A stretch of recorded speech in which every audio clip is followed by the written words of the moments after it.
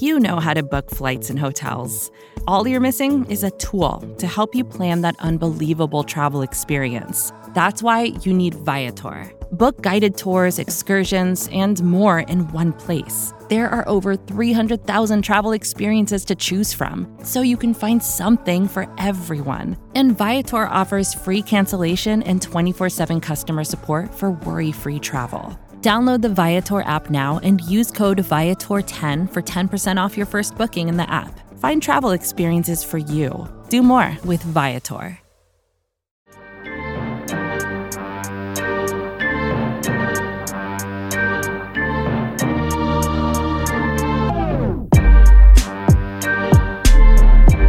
Welcome back, folks, here on Big Blue Views audio lineup. I'm Joe DeLeon, joined by Chris Flum for today's preview for the Giants Sunday matchup with the Los Angeles Chargers, going to be in the later afternoon game being played here in sunny Los Angeles. Going to be an interesting game, though, Chris, because the Giants right now are dealing with a bit of a problem, I guess you could describe it as. It's a bit of a musical chairs situation at the quarterback position. Things are up in the air with Daniel Jones. Might not really get him back for a few weeks, it sounds like. When you're dealing with a neck injury, something like that might require a bit more attention, a little bit more caution, because you don't want it to be career-ending. But at the same time, we don't know if Mike Glennon clears concussion protocol. We've got Jake Fromm possibly set to start, and we have Brian Lewerke right behind him. And then we also might even have Clayton Thorson in the mix. So, Chris, this is an absolute mess for an offense that already is very, very terrible.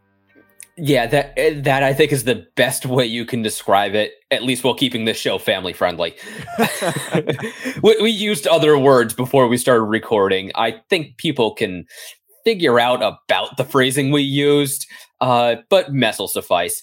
Yeah, I think right now the Giants are kind of hoping this game could get moved to Buffalo and they could get 50-mile-an-hour winds and lake effect snow again.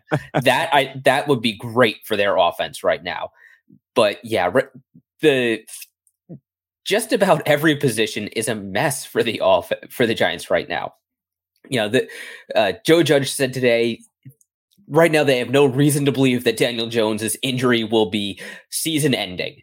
So to me, that more or less rules him out for this weekend, which we kind of expected. He traveled to Los Angeles ahead of the Giants. Right now, they're at the University of Arizona practicing. Mike Glennon, they're hopeful he'll clear the concussion protocol, but you know, who knows? And with concussions, you cannot be too careful. Brandon Staley just basically demonstrated that for us with Joey Bosa. Bosa took a shot 9 plays into the game against the Bengals. They immediately evaluated him for a concussion, but he cleared the initial concussion test, but they kept him out of the game anyway, because you can't be too careful. But of course, that also does mean Joey Bosa will probably be in line to start against this Giants offense, which might be starting Jake Fromm. Looks like it's going to be without Kadarius Toney, Sterling Shepard.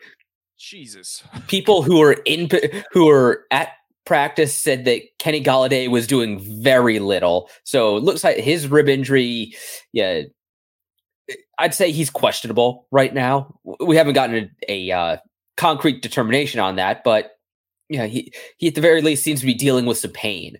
So, you know, what does that leave the Giants? Right. It leaves them with very little. And basically at this point where maybe we should just promote the entire practice squad and just trot them out there to get them some reps and go run around for a little bit, have some fun, because this is going to be a really difficult game for this Giants offense going against a defense that's not elite, but they've got some serious talent at various position groups. And we'll touch on that in a sec. But to just wrap up our quarterback discussion here, Chris, I'm kind of in a situation where, and I know I was joking about the practice squad thing, but this is more of a serious take. If Glennon's 50-50 and he's not even like getting game ready reps until Thursday or Friday, I almost would rather put Jake Fromm out there and just see what he can do, because what we got from Mike Glennon last week that's not like that was anything positive or anything exciting. It was bad. And I don't think Mike Glennon playing in this game on short preparation is going to net us very much more positive results than if we put Jake Fromm out there to start the game. Because you never know. You might get a guy who looks pretty good and he ends up proving to be a good backup. This is a backup tryout game at this point with all the different names that are in the possible rotation. It really is. Right now, it looks like the Giants' 3 healthy quarterbacks for this game could be Jake Fromm. Brian Lewerke could be promoted off the practice squad or elevated off the practice squad, and then Clayton Thorson on the practice squad. That's not an inspiring group of names out there. We saw Mike Glennon. We've seen enough Mike Glennon. We saw Lewerke in the preseason. We saw Clayton Thorson in the preseason. We saw Brian Lewerke because of how bad Clayton Thorson was. So this isn't yet at the most important position on the field. Things are not great right now. And I'm with you. If Mike Glennon is out there on maybe one day of practice, just roll with Jake Fromm. There's no need to go padding Derwin James' stat line any more than necessary. If Asante Samuel Jr. comes out, haven't Asante Samuel picked off Giants quarterbacks enough? We don't need to be putting a guy who cannot move out there against Joey Bosa and Uchenna Nwosu. Those two guys are good edge rushers. And the Giants do have one small glimmer of hope, but as far as the passing game goes, it's not going to be pretty. And this isn't like a situation where the Giants have 6 or 7 wins and they're in that clump of teams that are fighting for the 7th wild card spot, and they just need a guy to get the job done to get a win or keep things close. Kind of like what happened last year with Colt McCoy. This isn't a Colt McCoy type situation where Daniel Jones wasn't available and they were actually not that far off from winning the NFC East, and they just needed him to step in and get the job done.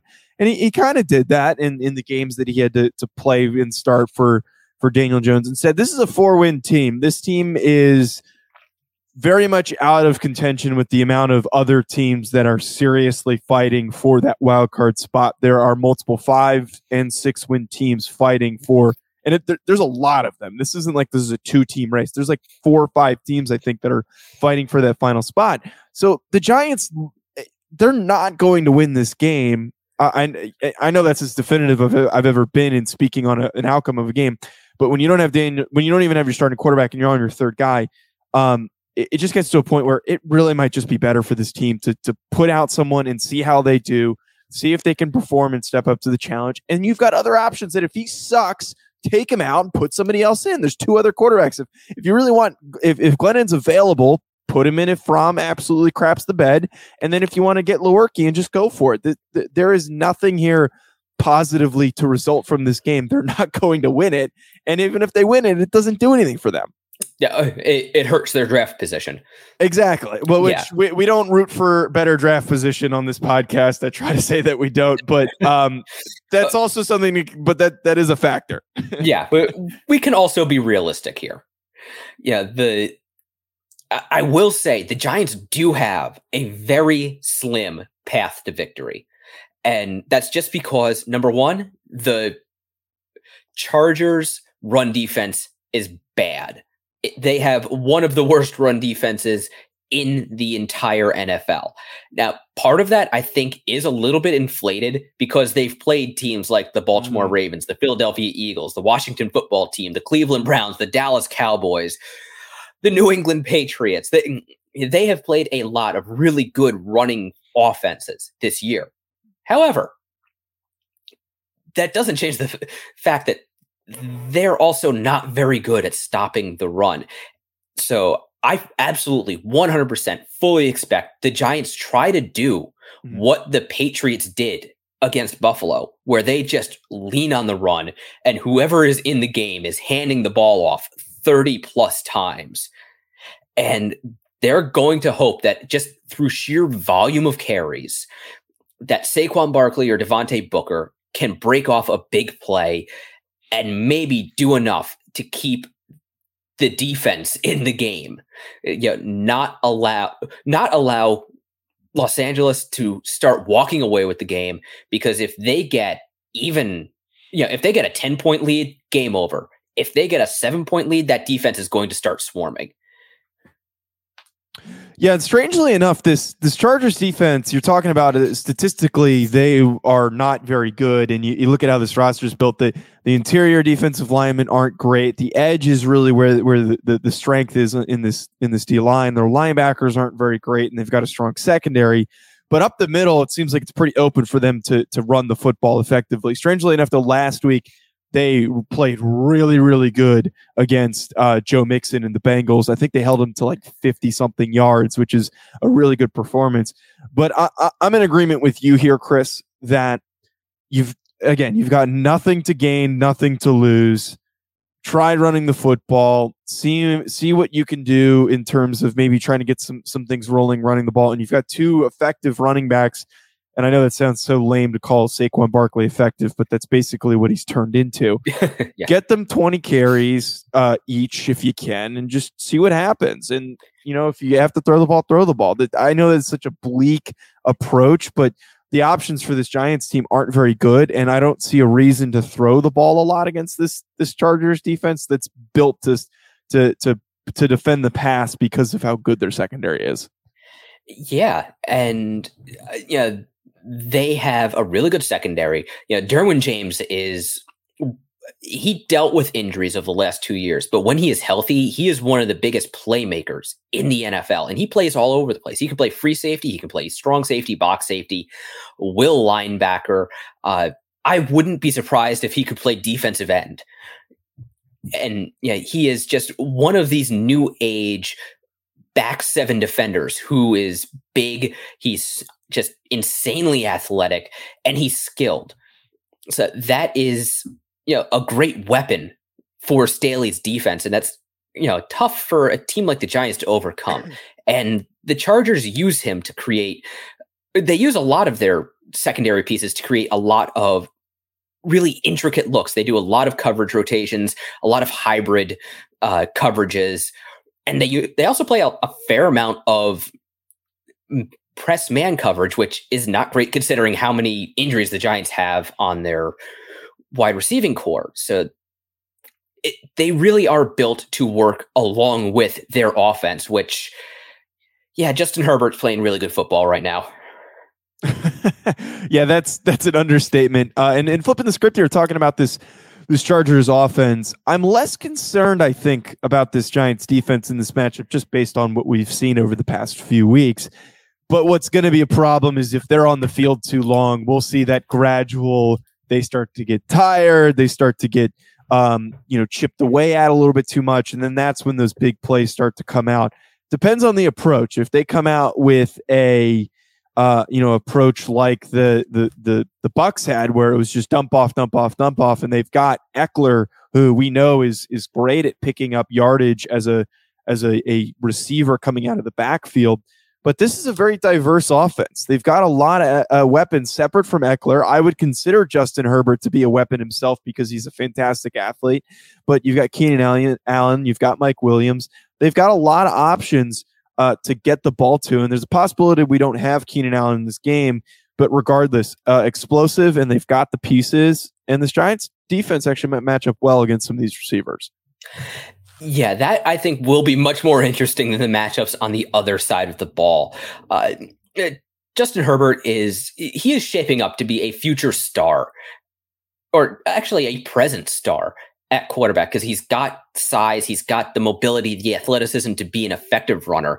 He's a hell of a lot better passer than they ever really allowed him to be at Oregon. He's got all the arm strength you could ask for. He's accurate. He can fit the ball into tight windows pretty much all over the field.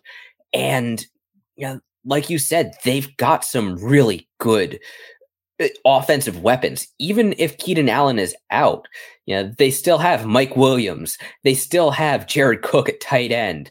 Jalen Guyton made some plays last weekend. Donald Parham at tight end. He's pretty not bad. And then, their offensive line is, it is improving. The Giants are going to get a real close look at Rashawn Slater, who is playing left tackle for the Chargers. So this is going to be a tough matchup for the Giants defense. But just as we've been saying, the defense is going to have to basically pitch a perfect game for the Giants to have any hope of even making this a close game. Yeah, they're going to need to really step up if they want to be a big impact in this game. And I really do kind of think that what makes the most sense, Chris, is what I was leading into at the beginning, where we'll see a strong start to the game from the defense because, these Chargers receivers are a little bit more possession based. They're a little bit bigger. They're good route runners. The Giants have the corners to cover guys like that. They've struggled against faster guys, but here they are in a situation where they can cover these bigger bodied receivers with a James Bradbury, with an Adoree Jackson, and all the plethora of safeties that they have. But the thing that's going to concern me is that if the Giants can't, they're not going to control the time of possession, but if they can't at least chip away at the time of possession by running the ball and just leaning on the run game, regardless of result, and just keep going back to it, if they are vastly outnumbered in terms of time of possession, the Chargers are just controlling things offensively. I really do see, like, come third quarter, come fourth quarter, maybe it's a close ball game in the first half, they just start to pull away because that Giants defense, as we've seen multiple times this season, just starts to get dead tired because they're out there so freaking much. They're being asked to do everything. And that's probably going to be what we see again in this game. Yeah, that's pretty much what I expect. I wouldn't be surprised to see the Chargers come out and play a ball control offense themselves. Try to exhaust the Giants defense and really just trust their own defense to keep getting 3-and-outs from the Giants offense. It wouldn't surprise me at all to see them play a whole lot of man coverage, just stack the tackle box, dare whoever happens to be under center or behind center for the Giants at quarterback to beat them with his arm, and dare the Giants to throw and just say, we are devoting 8 or 9 men to stopping your running game. Yeah. Pass if you dare. And then, basically get that death by 1,000 cuts before something finally breaks loose for the Chargers. That's kind of the way I see things going down. Yeah, I think that certainly makes sense. Last thing I just want to hit on with this Chargers offense, the one thing that's been I think a talking point for this Chargers team is the improvement in the offensive line, and they went and made some free agent moves. They signed some underrated players, but Rashawn Slater's been fantastic, and I think that we could probably get, depending on where they line up Ojulari, we could get that rookie battle of the very talented, underrated Azeez Ojulari, who keeps just randomly getting sacks here and there, and going up against who has been one of the more dominant rookie linemen in Rashawn Slater. So this is a Chargers team that their offensive line used to be a serious weakness. And last year we watched Justin Herbert run for his life, and all we were talking about is they have put Justin Herbert in a death trap, but he's still so talented, and they seemingly have built up that unit to where it's not necessarily like a top 5 offensive line, but it is a vastly improved one that fits the offensive approach and the strengths of this team. It does. And it's really been kind of a process for them. And also part of the process is Justin Herbert maturing, and he isn't putting his offensive linemen in bad spots anymore either. Getting Rashawn Slater, the Chargers tried to get Brian Bulaga. He is on the injured reserve right now. I don't know if he's going to be activated anytime soon. It's, I suppose, possible he could be activated for this game, although like I said, I haven't seen any kind of update suggesting that. But between their improvements on the offensive line, the way they run their offense, and just Justin Herbert being an an improved second-year quarterback with really star upside, star potential, I'd say Pro Bowl potential, All-Pro potential. It's really starting to come together for them. Yeah, this team is ironically turning into, I think, what a lot of people hoped that the Giants would turn into. Instead, here we are in two completely different scenarios where we're asking ourselves who the hell is going to be playing quarterback this week, and are they going to run the ball a lot? And the other team is surging towards a possible playoff berth. So this is going to be a interesting, to say the least, game to observe. Hopefully the defense is willing to carry this Giants team yet again, and we can see a decent performance. But that's going to be it from us, folks. Be sure to hit the subscribe button to stay up to date. 5-star review if you enjoy listening to the show, and we will talk to you soon.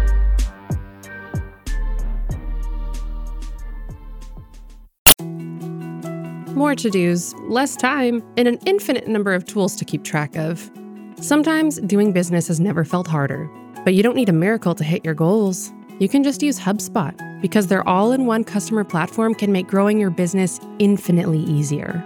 Imagine this: high-quality leads, fast closing deals, wildly happy customers, and more benchmark-breaking quarters. It's not a miracle, it's HubSpot. Visit HubSpot.com to get started today.